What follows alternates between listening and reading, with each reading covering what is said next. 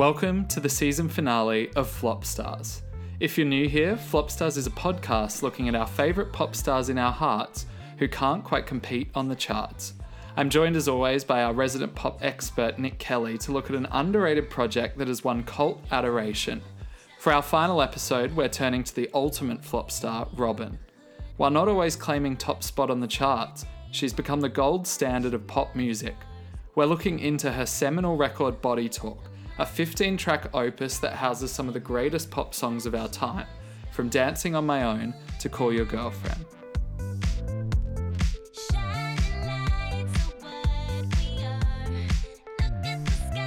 Hello, Nick. Welcome to our season finale. I'm so excited. I thought we'd make it. I'm excited too. Did you? Such an optimist. I'm always an optimist. Is optimist the word you would use to describe us two after this season? I guess we are looking positively at albums that the charts haven't. So there's an element of glass half full. I always come out at the other end of the episodes with an increased optimism about the records, though. I've never left one of our episodes of Flop Stars feeling less positive about an album. Even Journals by Bieber. Even Journals. Yeah, I agree, actually. Even Bionic, I will say, or even the shit Miley Cyrus album. I found a few songs that I took away from this with me. You found some glimmers of hope. Bionic last week, I think it kind of accidentally kickstarted a bit of a movement because #Justice for Bionic started trending after it. This has nothing to do with us, by the way. It's pure coincidence. How did we not realise it was 10 years since Bionic, like pretty much to the week that we did the episode? Totally missed it. That's why we need a producer. Exactly. We're hiring. Jump in our DMs. Anyone but Jackson Langford can have the job. But what are we doing for our final episode? I can't believe we are doing this. I'm so excited for this artist. So we've had this planned out for so long, and we always knew that we wanted to kickstart our podcast with Carly, and we wanted to end on the other best flop star, if there is such a title, which is Robyn. So for our last episode, we're going to be diving into Robyn's Body Talk record. So ready for this. We both went back on it in the last few days. I went on a massive Robyn deep dive again yesterday, which I have not done for a very, very long time. I think since I literally discovered Robyn, which would have been I was late to Robyn. I won't lie. I was late to Robyn. I reckon I discovered her properly in like 2016, 17, which is embarrassing. I think I literally did a deep dive in like when Callum Scott did his cover of Dancing on My Own. I think No, did you? I knew Robyn before then, but I think I didn't do my deep dive until that was a hit, and then I'd gone back on the Robyn version, and then I went down a rabbit hole. But it was good to revisit that moment. It's a nice rabbit hole to have, to be able to go down, I think. When did you discover her? So I went to see Sneaky Sound System way back. I can't even remember what the year was, but it was just kind of in between the first and second album. I know because I was treated to a premiere of Somebody in Kansas City Loves Me. Oh! And an absolute banger. And this figure kind of appeared on the stage, and to me it looked like, I've since got glasses, but to me it looked like an old man coming out to like read the house rules, because occasionally they would come out and be like, no flash, blah, blah, blah. It was one of my first concerts. I didn't know how it worked. Anyway, it turned out to be Robyn. Holy shit. And this was before Body Talk, so she was just kind of having success with Every Heartbeat. And they were trying to get it to take off in Australia, so they'd obviously slapped her onto the Sneaky Sound System tour. And then I was like, this is incredible. And then I started my deep dive, which there wasn't much to dive through then, but now there's plenty. So back then, what were they trying to position Robyn as? Were they trying to make her a kind of commercial dance act, or like an indie dance act at the time? I think in Europe there was a lot of that kind of like four to the floor, like dance pop music going on, and they were trying to slot her into that, and they were particularly trying to make her quite big in the UK, because these are back in the days, remember, when you would if you're an artist, I'll take Kelly Rowland, for example. The best kind of example. She used to... the pinnacle of success.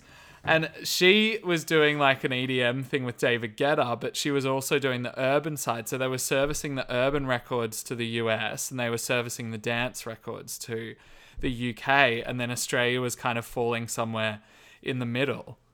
So Robyn is obviously very much on the European side. And it's interesting, and I'm sure we'll talk about it a lot during this podcast, but how weird her kind of pop music was for American audiences back then and how perfect it was for European audiences. It's very weird to consider that there was still that divide then, because now I don't think it exists as much. It's very much closed. I think you still hear, there's a slight difference with the dance records. I think you still hear some of those more drum and bass driven records and those kind of, what would you call them? Sort of Oliver Heldens, Gorgon City kind of records that really resonate in the UK but don't do so in the US. And similarly, I think you hear those more sort of like urban-led dance records doing better in the US than they do in the UK. So there's a slight divide there, but now something like a Robyn really kind of resonates across both continents. And interesting, she said in an interview with Pop Justice when she was starting this Body Talk rollout, obviously Pop Justice asked if anyone thinks she makes bad music. And she said, lots of people in America dismiss dance music as something kitsch. It's bad music in inverted commas. Yeah. Which is so interesting because last year she played Madison Square Garden and has obviously been like a draw card of every festival in the US. So the way that's changed is just crazy because even though Dancing on My Own is considered to be kind of like the pinnacle of pop music now, it never even brush the charts in the US. And that's seemingly been the theme of a lot of the flop stars we've looked at, where the adoration for the type of music and the daringness of the music has grown over time as other people have made records that are similar, and other people have made records that kind of follow the sound or follow the daringness and have been lauded. Then we go back and look at where their influences were. And so many people now credit Robyn as an influence, even so many years on. But it's so interesting to think that, it probably was considered to be quite kitsch music. You've got these really kind of, obvious sounding synthesizers that aren't trying to be real instruments as such. You've got these really, sharp, arpeggiated, fake sounding keyboards, and really hard kind of four to the floor drums that really were kind of, straight up dance music. And it probably was considered to be kitsch at a time when, the pop records were definitely more, the pop records had real guitars in them. You think about your Rihanna and your Katy Perry records, even the dance-led pop records had real guitars. They sounded like they almost had real drums in them as well. And here's Robyn making this I'm not going to try and mask my music in faux realness. I'm just going to make straight up electronic music. Which is amazing and so funny to watch. The way that Honey was perceived last year or 2018 when it was released, it was almost like highbrow. Yeah. Now, the way that pop music has changed, where Carly Rae has obviously had so much success making this kind of music and Charlie XCX, that now Robyn is kind of on the next tier of that, where she looks like she belongs in like a pop museum or something. Exactly. An ancient artifact of the pop world. But that, I think, is another theme of what this season has brought for us with Flop Stars, and what we've discovered across these records is the stripping back of the fakeness of records and the stripping back of the faux guitars and the faux real drums, and people using electronic instruments for their intended purpose, rather than trying to manipulate them to sound like real instruments. I think people have gotten a lot more friendly with electronic sounding music, and therefore we understand that Robyn was actually quite ahead of her time at this point. I don't think I think enough about the connection between pop music and club music, because it's always gone quite hand in hand with me. I guess I've grown up in kind of like the Church of Robyn and studied that kind of pop music, but I haven't thought about at the time that particularly the Robyn, the self-titled record, and then even Body Talk as well, club and pop music weren't really married at all. Like, you had that 90s burst where obviously the 90s club music was very popular in the charts, but then it just completely faded away. So I think when you hear a record like Dancing on My Own and that beat is just so immediate straight away, it would have been quite weird to hear at the time, because people were just not making pop music for the clubs unless it was remixed for it. What do you think it is about the timing of when electronic sounding music and club sounding music was popular? What do you think it is about those times that tie them together? Because I've got a theory on it. If I had to take a stab in the dark, just off nothing, I think that kind of festivals were maybe starting to accept dance music, particularly in the US. Obviously, it was already a big thing in the UK. Mm-hmm. And the US is kind of was and still is in a way the epicenter of where all kind of pop music feeds through. So I think in that way, that's why it started. Obviously, EDM was the next thing that came along, and I think that kind of started the wave of allowing more electronic four to the floor to be in pop music. But that's really a stab in the dark. I actually did watch the Coachella documentary that they did on 20 Years, and they talked about having Madonna there as the first real superstar of the festival when she did Confessions on a Dance Floor. And that, to me, is kind of where you can pinpoint the point at which club music and pop music started to come together. Obviously, Madonna is always a bit ahead of her time, so there was a bit of a delay in that. But yeah, that's my long-winded answer. No, totally. And just something I honestly haven't thought about too much. And I think looking at this record, there's a song like "Hang With Me" on this album that really kind of sounds like a Madonna record. It sounds like it would have belonged on Confessions on a Dance Floor. Totally. Even the way that that Robyn delivers her vocal on that track, just it's got that kind of like that cleanness and that smoothness that Madonna can only deliver. And you see Robyn go away from that kind of, I suppose she can sound sort of like quite birdy at times, if that's an adjective at all. But she's, she kind of mellows it out a little bit. But yeah, she kind of hits those higher, sharper kind of notes. And I think on Hang With Me, she kind of goes into that more Madonna kind of register. So I think there's a connection there. My thought on the times that club music has been popular, and I think we're starting to see not a resurgence of house music, but I definitely feel like house music is a lot more, and dance music as a whole is currently, and I think will continue to be a little bit more, in the public psyche. And I think it happens when we need times that we need moments of escapism.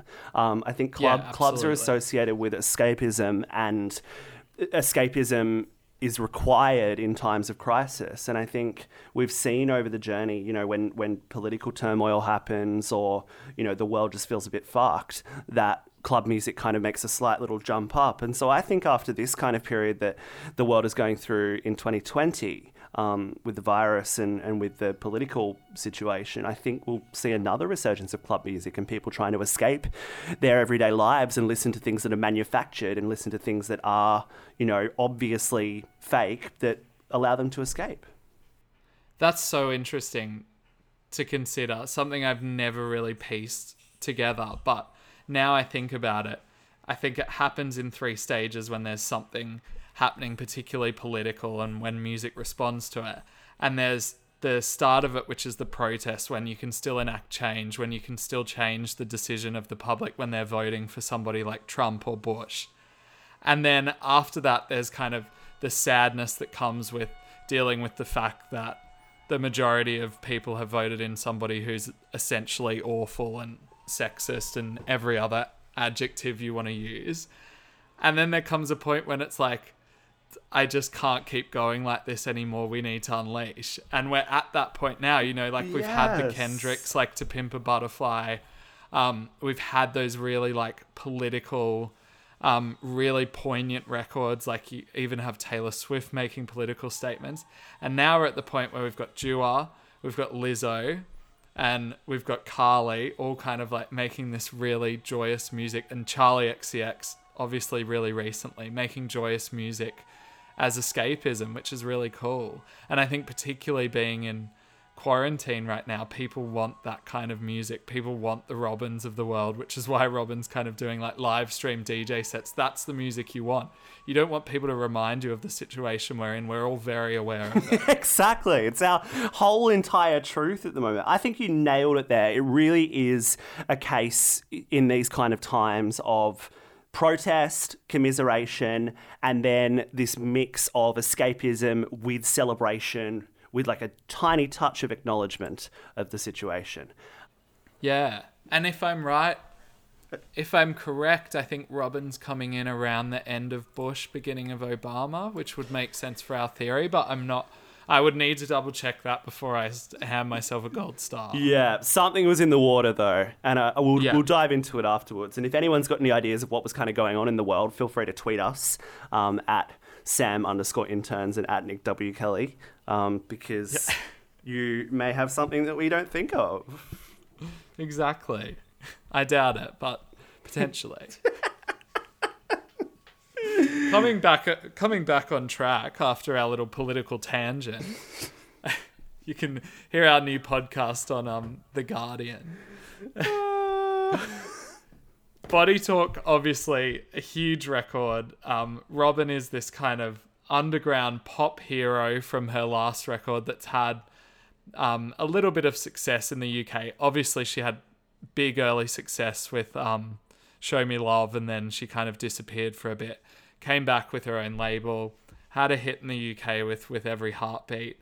And then Body Talk, she wanted to switch up things again, and she decided that instead of releasing the album as a whole, she was going to make it in real time, and she was going to release it in 3 parts. So Dancing on My Own was part 1. I think Hang With Me was part 2, and I think Indestructible was part 3, and Call Your Girlfriend were part 3. And then she bundled them all together on Body Talk. And by the time Body Talk came out as a whole, it was already pretty obvious that this was going to be a pretty special pop record, because Dancing on My Own was already getting the critics like excited, but it wasn't so much getting the charts excited, which is so interesting. And maybe just because what we spoke about before, that the club music hadn't really met pop music commercially just yet. Yeah. So I want to say how this album actually went, because I knew it hadn't done amazing, but I was surprised how badly it had actually done. So in the UK, it charted at 168. In Australia, it charted at 21 on the dance chart, which means it didn't even make the on the album dance chart. On the dance chart. And in the US, it reached 142. So Dancing on My Own was a mild hit globally, but it only reached a peak of 8 in the UK, and that was kind of the most successful moment from the album. That is phenomenal in hindsight. That she has festivals around the world singing it without prompt. It's just a wild journey for this album. Wow. This is literally the most definitive flop star of them all. Really is. Like, crazy how underrated it was at the time. To put it in perspective, Callum Scott's 2016 cover did better in nearly every single market apart from Sweden, and it reached number 2 in the UK and Australia. That is phenomenal. That is phenomenal to me. And I think, with that Callum Scott, reinterpretation, we'll hang shit on it, but what it really did was highlight the brilliance of Robin's songwriting. And Callum's spoken about that endlessly in the many interviews I watch of Callum Scott. Sometimes on a Saturday night, I'll just Google Callum Scott interviews and just watch them on repeat. The ones I have seen over the journey, he really, he fucking loves Robin. He's a gay man. He knows what's up. But what that cover really did was highlight the brilliance of Robin's songwriting. Unfortunately, for a lot of the public, they don't know still that Robin exists, and they still think that song is a ballad by Callum Scott. But it shows the real heartbreak of that record. It is just so sweepingly heartbreaking, and regardless of how you perform it and what you put around it, it's just so excellent.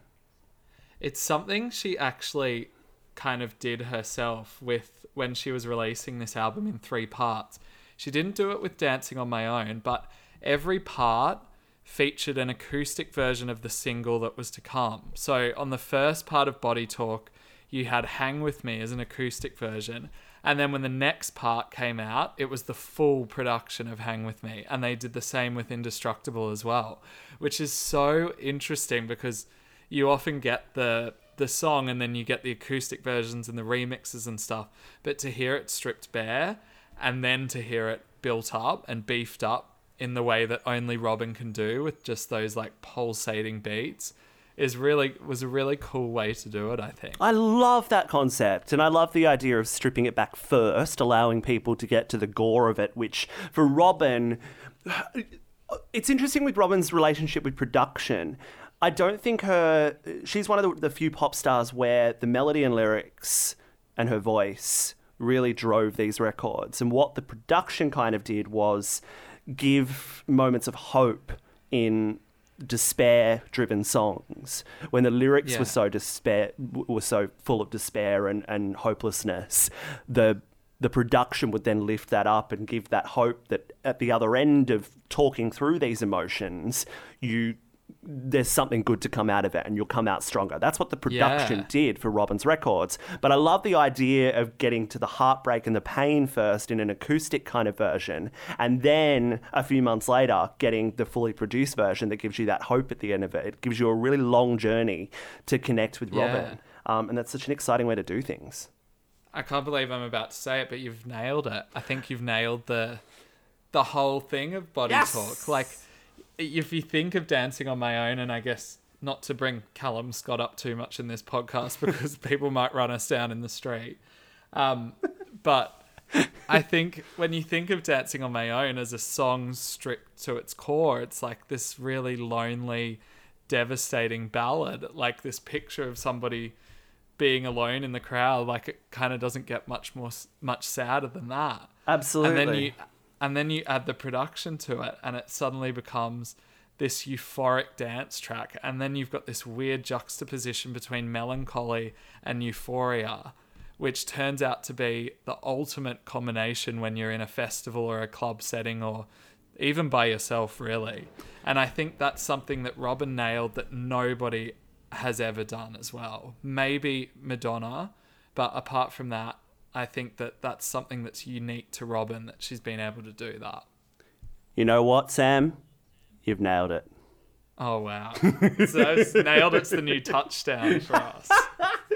Yeah, I couldn't agree more on that. And I agree with the Madonna comparison, and that I really, truly cannot think of anyone else who's truly nailed it, because I think anyone that's tried to do the same thing has felt like they've tried to do it. And they've been, they've heard a Robyn record and gone, I'm going to try and do that, and never quite nailed it. And not to discredit somebody like Lorde or Dua Lipa, but because they do their own thing and they do it very well. But when they put it into dance context, it's often like anger directed at a person.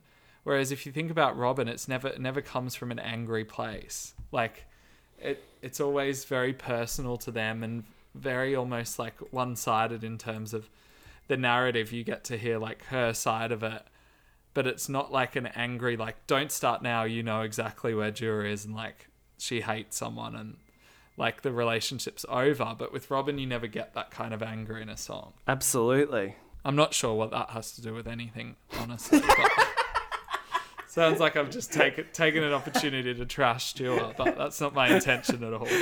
We love Dua. As discussed just before the podcast, Sam messaged me being like, hey, we're just going to do Body Talk because otherwise we'll talk for 3 hours. And I said, we'll talk for 3 hours anyway. And here we are, 27 minutes in, talking about some kind of long-winded analogy about Dua Lipa. So we were right. We were right in our thinking. But look what we've given you. We've given you politics. We've given you geographical explanations on music. The range, darling. She's got the range.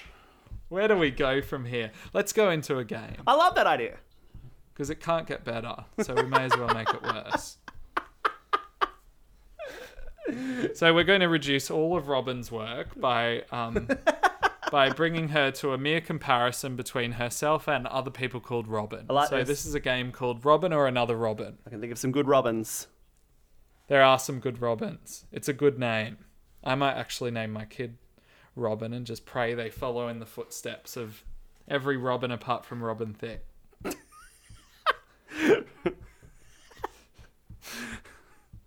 What's the first Robin versus Robin, Sam?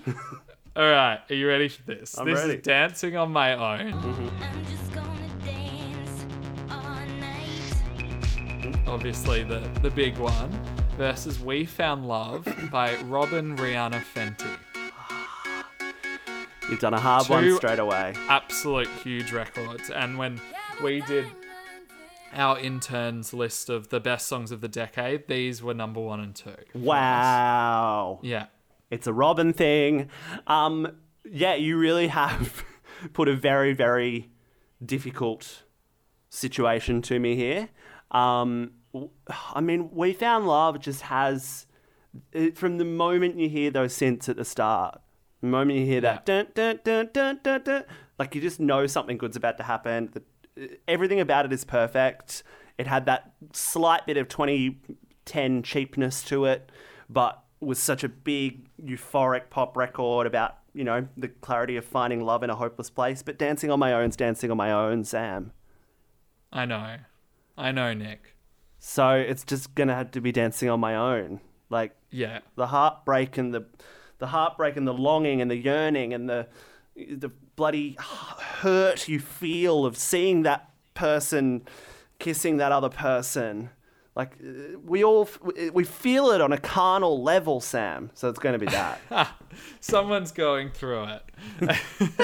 Someone's got those ISO feels. I wish. I think a comparison between these songs is they're kind of both very like over the top emotional in their own ways. Yeah. But they're both dance songs that are meant to be experienced together, but they're essentially about very intimate moments. So it's almost like there's a spotlight on just one couple in a crowd. Totally. And I think that's what makes them so melancholic and euphoric, like I said before. It's like splitting hairs for me to choose one that I like the most because I love them both so much. But yeah, I think Dancing on My Own by that much. Here's the thing. Yeah, it's really hard to compare those records. I think every time we've done this kind of game this season, there's been a comparability between the records we've put up, but these two are just so in their own field. Yes, they're both electronic records, but they're both so in their own lane in many ways that it's very hard to put them up against each other. So don't think that that's me dissing We Found Love. Like, it's... Which, yeah. Well, I suppose that's the nature of putting people up against each other based purely on their names. Yeah, exactly. That's how it works. Makes sense. The next one we're going to do is Call Your Girlfriend versus Show Me Love by Robin S. So Robin also had a song called Show Me Love, but Show Me Love by Robin S was like a more club-centric record and is obviously, like, you'll still hear it if you go out today. Well, obviously not today, but... Do you know that when the Robin's clubs Show Me... reopen. Robin, as in the Robin we're talking about today, Show Me Love by her is still the only Robin record that gets commercial radio play. It still kind of comes up every now and then on commercial radio. Nothing else does. So it's more of like an R&B record, yeah? Because I always used to get confused between this Show Me Love and that one. It was almost like a Christina kind of energy. Yeah. Yeah. But also like a Britney Baby One More Time kind of vibe. Like it was roughly the same tempo as Baby One More Time. It's so good. Like it's such a good song. But it definitely sat more in that world of, the Max Martin led production that you would have found at the time. Yeah. Did Max Martin produce it? I I'm wouldn't be surprised. 90% sure he did. Let me just triple check that by researching. Because if that's true, there's an even more interesting point to make. He did. So that means he then did that record with her, which was like an R&B record, and then he returned on Body Talk and produced Time Machine, which is obviously a big dance song. So yes. how cool. Anyway, How cool. No, seriously, it's sick that Max is, Max continues to pop up every now and then with these incredible artists, and so he's many also ahead of episodes the of this curve. he has. Yeah, exactly. It just shows, but we're not here to talk about that man. We're here to talk about We're not. this woman. Have we chosen one? No, No. we haven't chosen one. No. I'm going Call Your Girlfriend because it's just a few steps below Dancing on My Own, but still one of the greatest pop songs of all time. Show Me Love by Robin S. was recorded whilst Robin S. was had the flu. And she Wow. reckons that that's why it's so emotionally driven, because she was fucking feeling fluey and gross. So that's quite incredible, factual information about Show Me Love. Yeah. I will also go Call Your Girlfriend. Shouts out to the Australian pop star Sam Bluer, who does a killer cover of Call Your Girlfriend in his live show. There you go. It's just, yeah. Go see him when you can. Go see him when he does another show, when anyone's allowed to do a show. But yeah, I really, really like it. Obviously, it's Call Your Girlfriend, so of course I like it. But yes. And how cool to write a song. The lyrics of those are just so unpop song. To write a whole entire song literally directing someone to call their girlfriend and tell them it's done. I've got somebody else now. Give That's your just reasons. a take on a relationship that you just don't get in pop music very often. Exactly. It's like, You're not going to get Katy Perry reaching that depth. I can tell you that. and if you remember, Zara Larsson, what was the song? Ain't My Fault. Zara Larsson's Ain't My Fault, which came out only a few years ago. Incredible, sharp, hard pop song. It was in a similar vein. It was a whole yeah. concept of It's the bloody Swedes, their home wreckers. They are, but Zara got told to pull back the lyrics and change them. And I believe it was Emenike, one of the co-writers on the record, did not know that until the record dropped and heard these sanitized lyrics about dumping your girlfriend and how it's not Zara's fault that she's hotter. But they were originally much more intense and raunchy.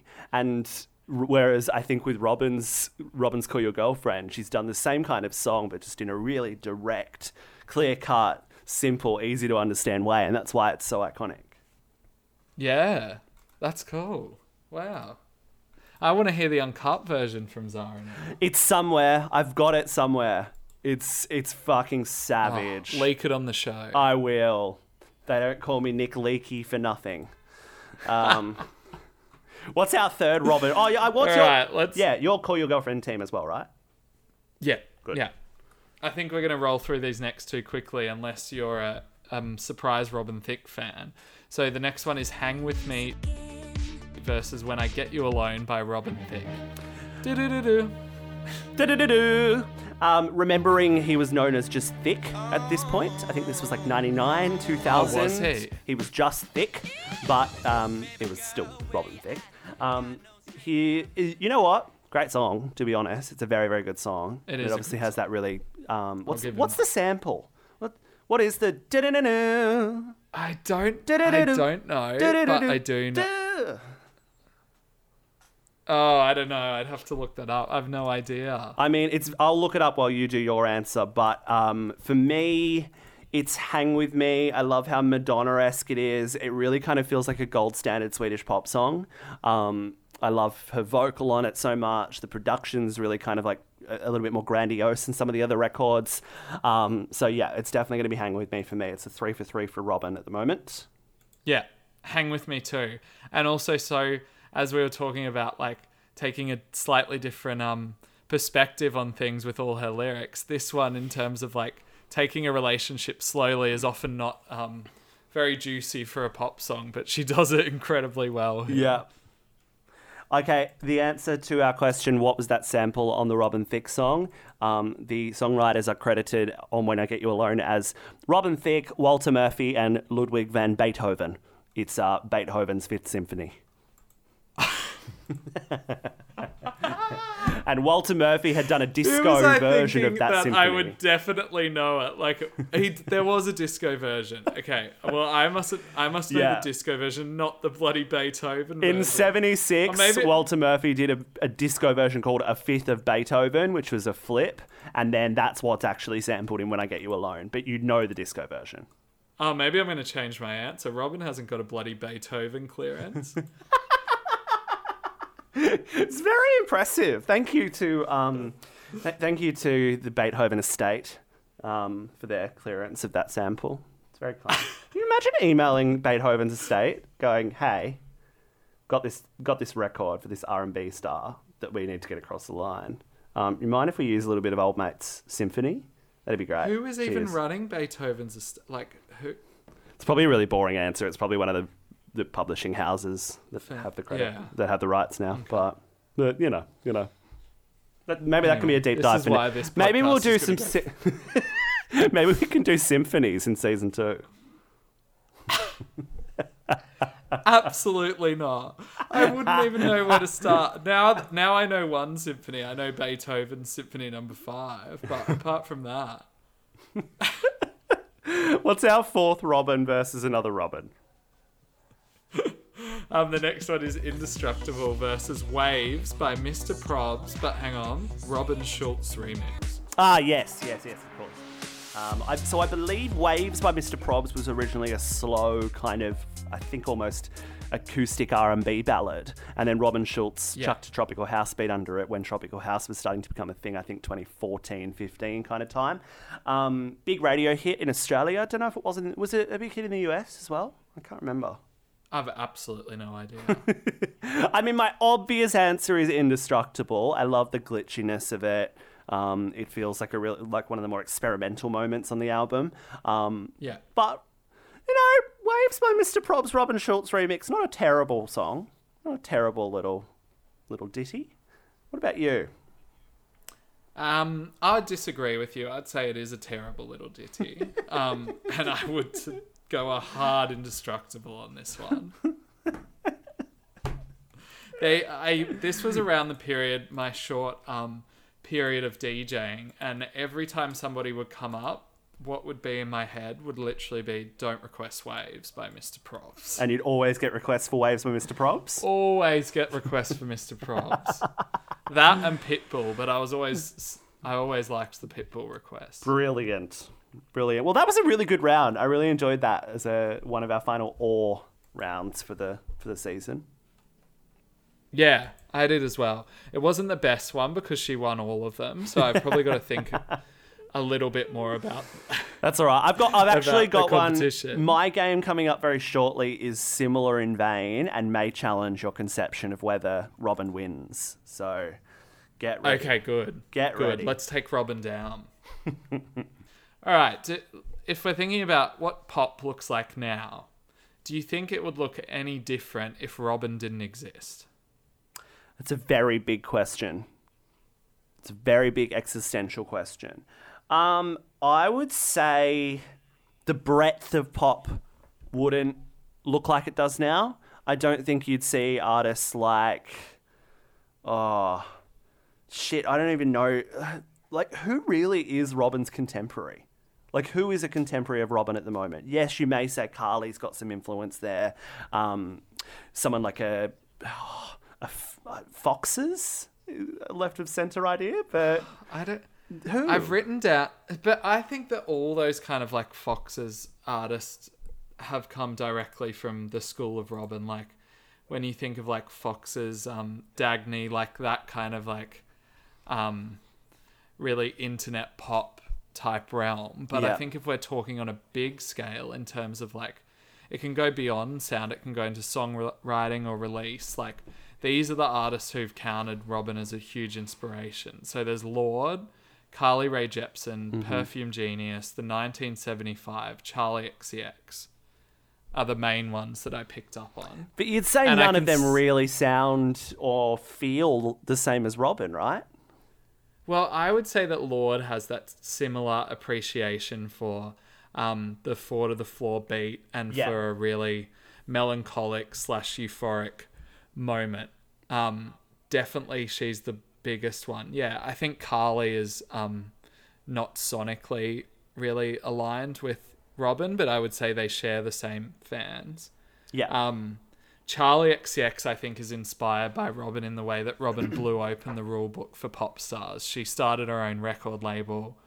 She released this album in 3 parts. She wanted to release music very quickly, and then very slowly, as it turns out.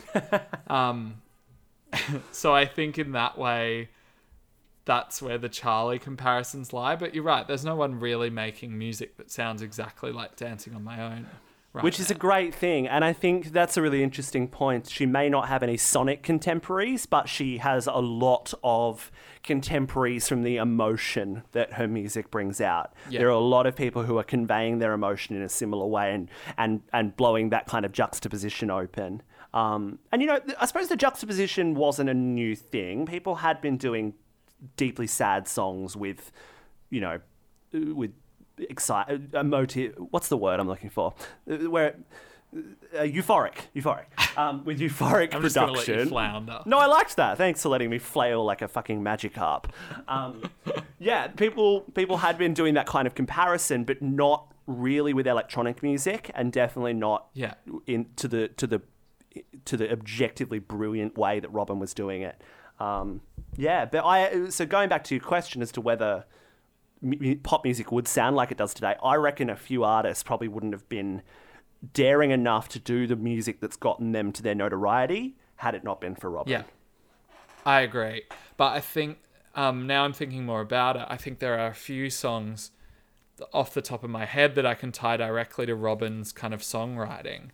And that's, I think, Lord, Supercut and Greenlight are big Robin-inspired cuts. I think the 1975 Someone Else is a big kind of Robin track. My, Troye Sivan is like in that kind of planet, you know, like they're the kind of things I'm thinking about. Yeah, and actually thinking about a lot of the Troy records, even from the early stuff, there was a fair bit of that kind of sonic influence going on. But these are 3 like very... I was going to say objectively good, in my opinion, which would make it subjective. Lord, Troye Sivan, the 1975, all like masters of songwriting, really, and in particular pop songwriting. I think it's very easy to take on Robin's brand of very out there, very like big beat, hard on sleeve pop music and overdo it and make it corny to a point that it's just like too much, I think. And there's a lot of like British club music where they just get a singer on a house track and that thing happens, where it's just like the emotion doesn't feel real because it's just overdone. Whereas it takes a special songwriter to be able to pull it back and still make people really feel it. Agree. Great. We'll just end it there then.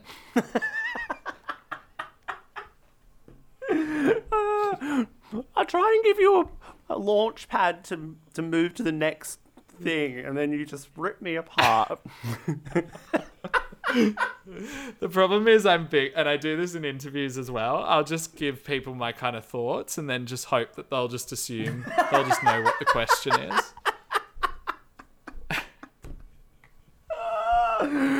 Which often just ends up with someone being like, yeah. And then there's just a long period of silence. Good chat. Whenever they do that, I always just, like if I'm in an interview, I always just, and like I'm writing it up, I'll always just cut the yep out and just move myself on to the next question. So I don't look like a dickhead, but it's not as easy to do on a podcast. Anyway, enough about our poor interviewing technique. I do, before we move on to your game, I just want to ask, because I think if anybody's had the pleasure of seeing Robin live, the whole show is a very immersive, emotional experience. But Dancing on My Own in particular is like nothing I've ever seen. And the way she does it in her current show is when it gets to the first chorus, she just cuts the music and the crowd sings. And after the crowd sings and they end the chorus, she doesn't do anything. It's just silence. And then the crowd starts cheering, and the applaud when I saw her was so overwhelming that it was like goosebumps all over your body. And then suddenly the beat drops and it goes into the I'm just going to dance all night. And I've got like goosebumps now talking about it. Oh, I've I'm getting never seen goosebumps. a crowd react to a moment like that. And that's like not normal. That's not just a good pop song. Like that's something else. That is and I'm so like, special. What is it about that triggers such a reaction? And it wasn't just me. It was everybody I was with had the same response to it. I think it's, and I haven't had the pleasure of seeing her live yet. Not that I can remember, at least. I don't know. I would remember that. I would remember that. No matter how much... You would know. What, It's not impossible ever, to forget. regardless of how much smuggled in vodka I would have piled through my body, I would remember the Robin concert. You so that really brought back a lot of thoughts for me. You know, just sometimes you see a show and you do get that goosebumpy kind of feeling, and when they stop for 30 seconds, a minute, 2 minutes, and just soak in the audience for a little second and then bring it back. I'm trying to think of the last artist that did that. Mika was a bit like that. I won't lie. I know it sounds kitsch, but It's a good trick. it was a good trick, but it had reason. I think it was with Happy Yeah. Ending, a song that we just adore. Just love it. Yeah, so Mika was probably the last one that's happened to me before, and it's happened a few times. But I think it really all goes back to what we were talking about, the clarity with which she talks about the things she talks about on a record like Dancing on My Own, on a record like Call Your Girlfriend. There's no metaphors. There's no tying things up in sort of superlative. Why am I so bad with words today? That's the word. That's the word, isn't it? Superlative. Hyperbolic now I don't language. bloody know. You've Hyperbolic language. There's no exaggerations. It's just straight talking over a beat that makes you feel this horrific mix of hopeful and hopeless, and everyone's heard that song or had an experience like that, even if they hadn't heard the song before. And that's what combines people in that live setting, and that's what creates those goosebump-inducing moments like that. I think that's what Robin does that brings such an emotional reaction, is its experiences and memories that come to the forefront when you hear someone speak so plainly and so clearly for the first time about something like that. Yeah, absolutely. And I also think another point that has come up quite a lot throughout the season is this idea of music made for outcasts. And we kind of talked about it with Gaga on a much bigger scale. But we've talked about it with a lot of the artists we've done. And I think these kind of artists that sit just to the left of the mainstream, they make music for a pocket of people that often feel like they're underrepresented within mainstream culture. And then suddenly you've got this moment where you're listening to this song that's been made feels like for you, and it's a song about being alone, but you're with everybody. You're with all these like-minded people. And then it's just like a different experience, I think is what Robin's music, oh God, I can't even talk. What am I trying to say? Oh, you caught my fucking disease. I think I'm having a stroke. But I think that's what makes Robin's music so special to so many people, because they feel like they're making it for her. Yeah. And suddenly you go from being the outcast to finding yourself a community that's led by Robin on stage. I couldn't agree more. Not that I'm much of an outcast. I'm a straight white man, but I'm as down the center as you can get. But I think, you know, and that is, again, the universality of Robin's music, is that even as a straight white man, you know, with objective privilege, you still feel that your moments of feeling outcast and your moments of feeling sad are represented in there. And this music is for everyone, and everyone deserves to have that music that speaks to them. You know, that's the long and short of it. That's the tea. That's really beautiful. Hey, I'm just here for the straight white men in my life. Thank you. As a treat, I'm going to let you go onto your game. Thank you. I'll run through it nice and speedy.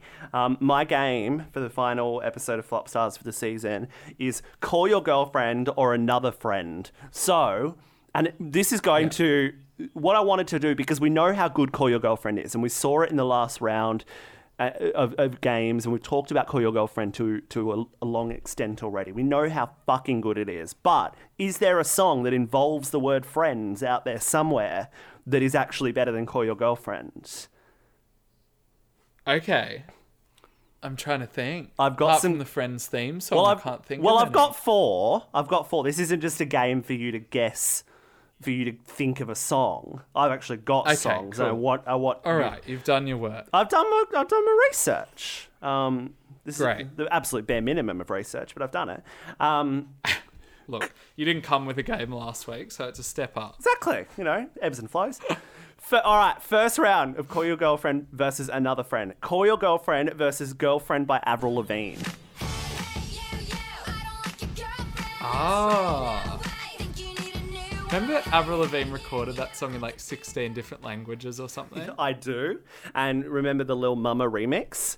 Lil Mama and I Avril do Lavigne. remember the Lil remix. Classic. Look, that's a great pop song, I think. And one of Avril's best, but I just don't think it can compete with Call Your Girlfriend. Okay. That's a no for Girlfriend. I'm going to remain impartial on these. This is all about you, Sam, and your thoughts. Oh, wow. Oh, gosh, I'm excited now. I thought I was going to have to feign interest at your answers. No, you're not. Fucking hell. 10 minutes until the last episode of the season finishes, and finally the cats come out. The cats come out to play. Dropping truth bombs. Second battle of Call Your Girlfriend versus Another Friend is Call Your Girlfriend versus Friends by Justin Bieber and Blood Pop. One of the great dance pop records of the last few years. I always find that song so funny because I think the first line is so bizarre for a pop song. It's like, I was wondering about your mama. Like, why? Was it like, did she get the job she wanted or something? Did she get that job she wanted and that house she bought your father or something? That was one of the Very great... Rockabye Anne Marie vibes to it. I'll remind you that was a Tranta Michaels special, that song. It was, and sung at the by peak of Julia. all their powers, I think. Yeah. They were obviously doing really well with Selena and Bieber. And then I think that song came as a standalone single, afterwards. Yes, I think it was the first of many standalone singles that came after Purpose. Yeah. It's a good song. I wouldn't say... I feel like it's a bit of a poor man's What Do You Mean? What? Whereas I wouldn't say Call Your Girlfriend's a poor man's anything. So I'm going to go with Call Your Girlfriend again. I'm sorry. Yeah, I mean, I do agree at the end of the day. But calling Friends a fucking poor man's What Do You Mean? Unbelievable. But I love What Do You Mean? It's like my favourite Bieber song. So that's not a huge insult. I like it. Now, you did foreshadow the third Call Your Girlfriend versus Friends thing, because you did say the only Friends song you could think of was the Friends theme. So, Call Your Girlfriend versus I'll Be There For You by the Rembrandts. I heard the full version of that song for the first time not too long ago, and I would not recommend it. You know what's interesting about that song? It was written... there's a great podcast called And the Writer Is, if you're a fan of music. Go and check it out. It was written by the songwriter who passed away really sadly earlier this year. Late last year. She died on Christmas Eve last year. Ali Willis, who wrote a bunch of stuff for the Pet Shop Boys. She wrote September for Earth, Wind and Fire. Oh, yeah, of course. Icon. She had this incredible, just Google her. She's so worth Googling. She's such an interesting woman. She was broke, but she did have a publishing deal, and she had to get a couple more songs out before her publishing deal was done, and then she was going to go and trade art for a living. And she wrote the song being like, fuck this, it's just going to be the shitty sitcom. I'm just going to write it, whatever. No one wanted to record it because they thought that Friends was going to be this one-time pilot. And the Rembrandts were like the saddest band that had nothing going on and recorded it. Obviously your go-to at that time, the Rembrandts. Exactly. So, there's a really interesting history behind that song. It was very much an underdog and it was very much meant to be swept under the rug and never become a thing, but it became a thing. So, Call Your Girlfriend or I'll Be There For You by the Rembrandts. Well, now you've told that story, I want to go the other way, but I would not have been close to doing that before the story. So I'm gonna stick with Call Your Girlfriend, not be impulsive, but I did enjoy that story, and it's obviously one of the best theme songs of all time. That and Home and Away. So but I'm still gonna go Call Your Girlfriend. Can't get sidetracked. All right, final one in Call Your Girlfriend versus Another Friend. This will really trouble you. This is gonna keep you up at night. Call Your Girlfriend or Friends by Marshmello and Anne-Marie. Everything about, Nick knows this quite well. I've got a real soft spot for Anne-Marie and her vaguely Jamaican accent. And Friends was her peak, really. And I remember when we went to LA together, and Friends was everywhere, obviously. We walked into an apartment. Banged on about Anne-Marie, and of course, opposite was at your apartment is the hugest Friends billboard you've ever seen. We stayed in this apartment and the only billboard we could see, and it was enormous, was a billboard for Marshmello and Anne-Marie's Friends. So we'd wake up every morning and see that out the window. And it was just beautiful. It was beautiful. So there's obviously a lot of history attached to it for you. So there is a lot of history. If we were talking like Ciao Adios or Heavy, I would maybe consider going for one of those ones. And I do like Friends. And I love Anne-Marie. God bless her.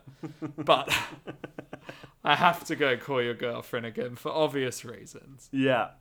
Very good. All right. That was a wonderful round. I'm glad I could challenge you. We didn't get there, but I tried. Yeah, it was close. It was very close. I think the closest you got was Anne-Marie, just for the record. Good. Speaking of close. All right, we're absolutely rambling on. We are. Speaking of what? Speaking of clone. Speaking of close, the next question on the run sheet actually relates to that word. And I like it. It's like, oh, bloody hell, I don't want to have to talk about Dolly the sheep or something. Welcome, Dolly the sheep, to Flopstars. Oh my god, we're so close. It's getting real cool. It's almost like we don't want to end. It's almost like we don't want to finish. Can you imagine if we could have Dolly the sheep on the podcast? Welcome, Dolly the sheep. Maybe that can be. I think Dolly the sheep's dead though, isn't Probably. I mean, she was up in the wasn't she in the first Dolly the sheep? Didn't they put Dolly the sheep on the first plane to the moon? Not plane. No. Did they? Oh no, I lied. Dolly the sheep died in 2003. Sorry, you're talking about Dolly Parton, I think. Dolly Parton didn't go to the moon. What was the animal that went to the moon? Animal that went to the moon. I don't know. Was it a dog? Oh, Laika the dog.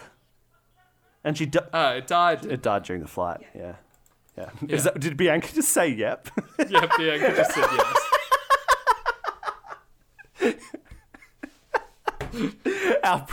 Our producer. Who's been quite mute all episode, has suddenly tuned in for Dolly the sheep.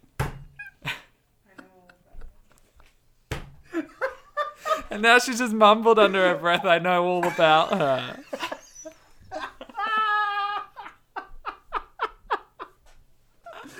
I have to say, 10 episodes and we finally claimed the award for being the most off-topic we've been. Yep. Yep. Oh, God. All right, we need to wrap let's this bring shit it up. home. It is going on. I feel like we should give some justice to other songs on the record because obviously we've talked about the big singles because they're so good. But are there any other songs on the album that we haven't mentioned that come close to the genius of what we've discussed? We're talking about coming close to Dancing on My Own, right? Because Yeah. obviously Call Your Girlfriend comes very close. In fact, I dare say they're on par with one another in my books. Yeah. Is that controversial?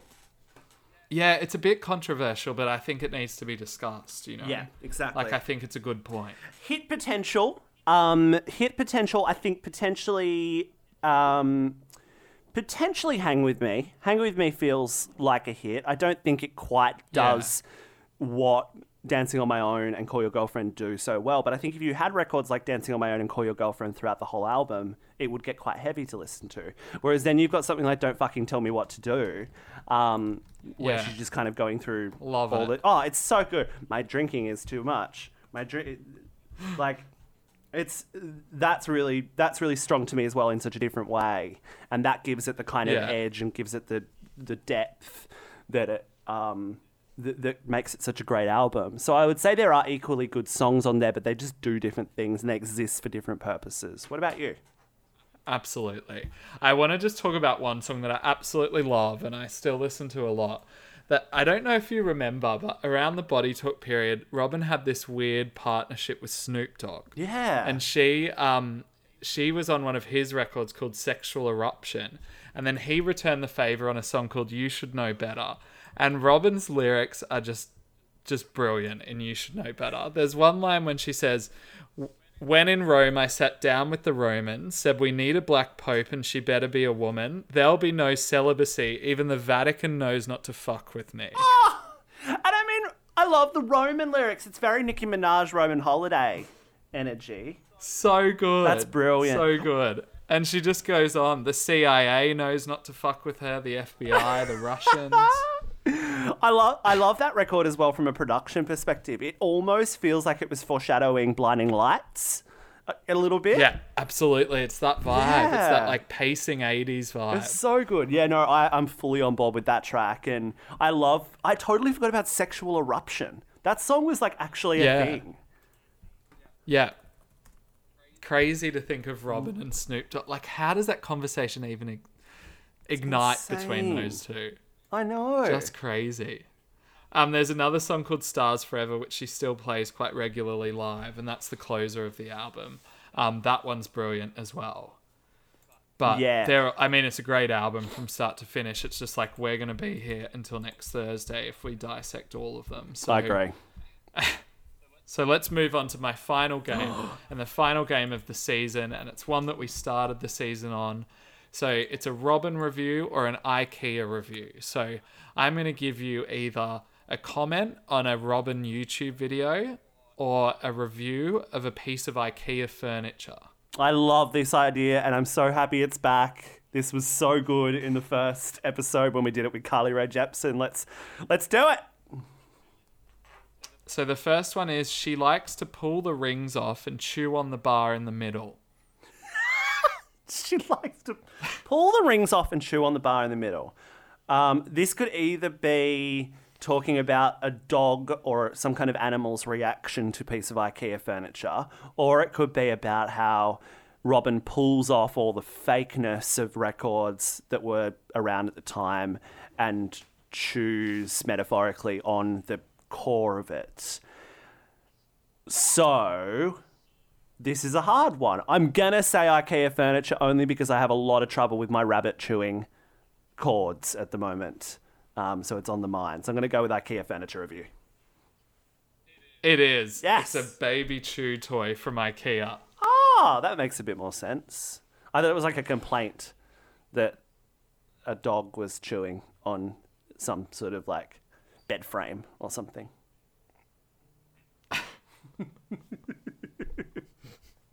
Next one. Okay, the next one is it's a little bit broken English, so bear with me. I believe you, I just got an idea. It starts with a hovercraft first, then oscillating jet turbines on the tail fins. You may know the rest, ... Holy shit. This sounds like it could be about a hovercraft oscillating jet turbines on the tail fin. That I just don't know what IKEA would sell that has to do with hovercrafts. But it is a very big store. Well, it sounds a bit DIY. I'm going to go with this being some kind of long-winded relation to Robin's album. I'm going to go with Robin review for this. You're correct. Yes! 2 from 2, baby! It's a comment on Robin's time machine, Oh, I get it. which I guess kind of makes more sense. I don't know where exactly they were going, Yeah. but somewhere. By the way, All right, just the as next one is- yet sorry. another sidebar. And look, you can edit this out, but in our Google call that we've done today, we're trialing a new format of video call. I've turned on captions, they're live captions, and they're perfect. What? They're perfect. How do I turn that punctuation and on? all? It's at the bottom where it says "Present now." well- Turn on captions. Oh, I don't have anything Oh, at it the might bottom. be different because you're on your phone, but you can try it one day later. Anyway, my right. apologies. I'm Moving on. putting a marker in there to cut that bit out. The next one is Showstopper. Oh, come on. It's got to be longer and more detailed than that to give me some more context. Showstopper. I mean, Dancing on My Own is a showstopper. That makes sense. And the whole album's really a showstopper. But, really solid vacuum cleaner from IKEA could be... Do they sell vacuum cleaners at IKEA? I'm going to go Robin album. It's a review of an oven on IKEA. What a shit descriptor for an oven. Well, it's also quite funny because every review I read for this oven, everyone said it like made your house smell like it was going to burn down from like gas. But this person was just like absolutely loved it, and all they wrote was Showstopper. I'm happy So, they found something that worked for them. Yeah, exactly. All right, moving on. My phone is also getting sick of this. It's just told me it's on 10% battery. Reminds me of the constant ever-marching momentum of time and how with each passing second I'm careering closer and closer towards the heart-wrenching inevitability of death. Oh. Ah. Ah.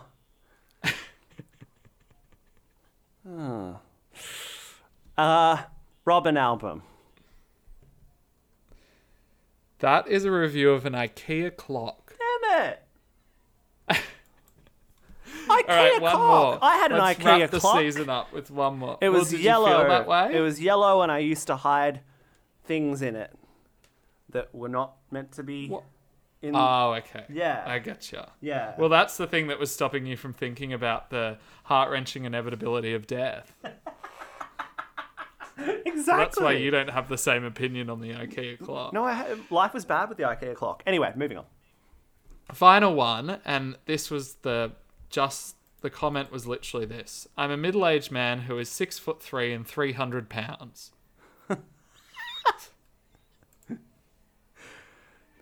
6'3", 200 pounds. This is a comment on an IKEA bed, without a doubt. That was a comment on Call Your Girlfriend by Robin. Oh, come on! Well, I hope he's doing okay. Me too. I hope he's doing very well. Yes. God bless this man. Is that us done? That's us done. Holy We're shit. finished. What an amazing series, celebrating some of the best critically acclaimed pop records of all time and the best fandoms of all. I feel really lucky that we did the last 10 episodes. I feel lucky that we've had a chance and a reason to revisit this music in a strange time of our lives. And it's been great fun doing it with you, Sam. I feel lucky as well. I've really loved it. And it's quite funny because we started this thing obviously completely unaware of what was about to happen to us all. And I think we recorded the second or third episode while I was in Italy, and Italy was going into lockdown. Obviously, since then, things turned even more to shit. And now everything's a pile of shit. But we've had these albums to go back to and listen to and dissect in this situation, and it's been really kind of, I don't know, comforting in a way. I don't know about you, but I've been feeling quite nostalgic during this time and like going back to a lot of the albums I love, and particularly this Robyn album just makes me miss being out and dancing and like going to clubs and stuff. It's very weird how I'm tapping into that music to fulfill the parts of me that aren't getting satisfied right now. Exactly, and that's been the beautiful thing for it, and I hope for anyone that's listened this season that you felt the same. We will do a season 2. We know roughly what it looks like. We know roughly I think we know what we're going to start with. But we'll do some. We do, don't we? I can't remember what we. I think we. Yeah, we discussed. Okay, something. 1, 2, 3. Katy Perry. I thought we've already done Katy Perry. Oh no, we haven't. You're right. It's Katy Perry.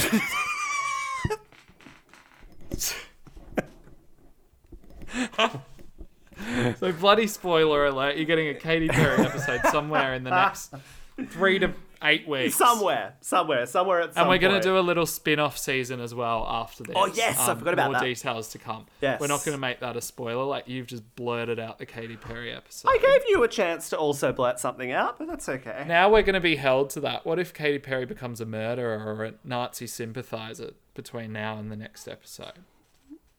Look, after the Zoom call I was on with her last week, I think anything's possible for her at the moment. Chaos. An absolute unhinged legend, and I have never been more invested in the life of Katy Perry. So we're going to dig into that next time. And speaking of unhinged legends, Sam, I've loved doing this with you the last 10 weeks. Bye! Bye!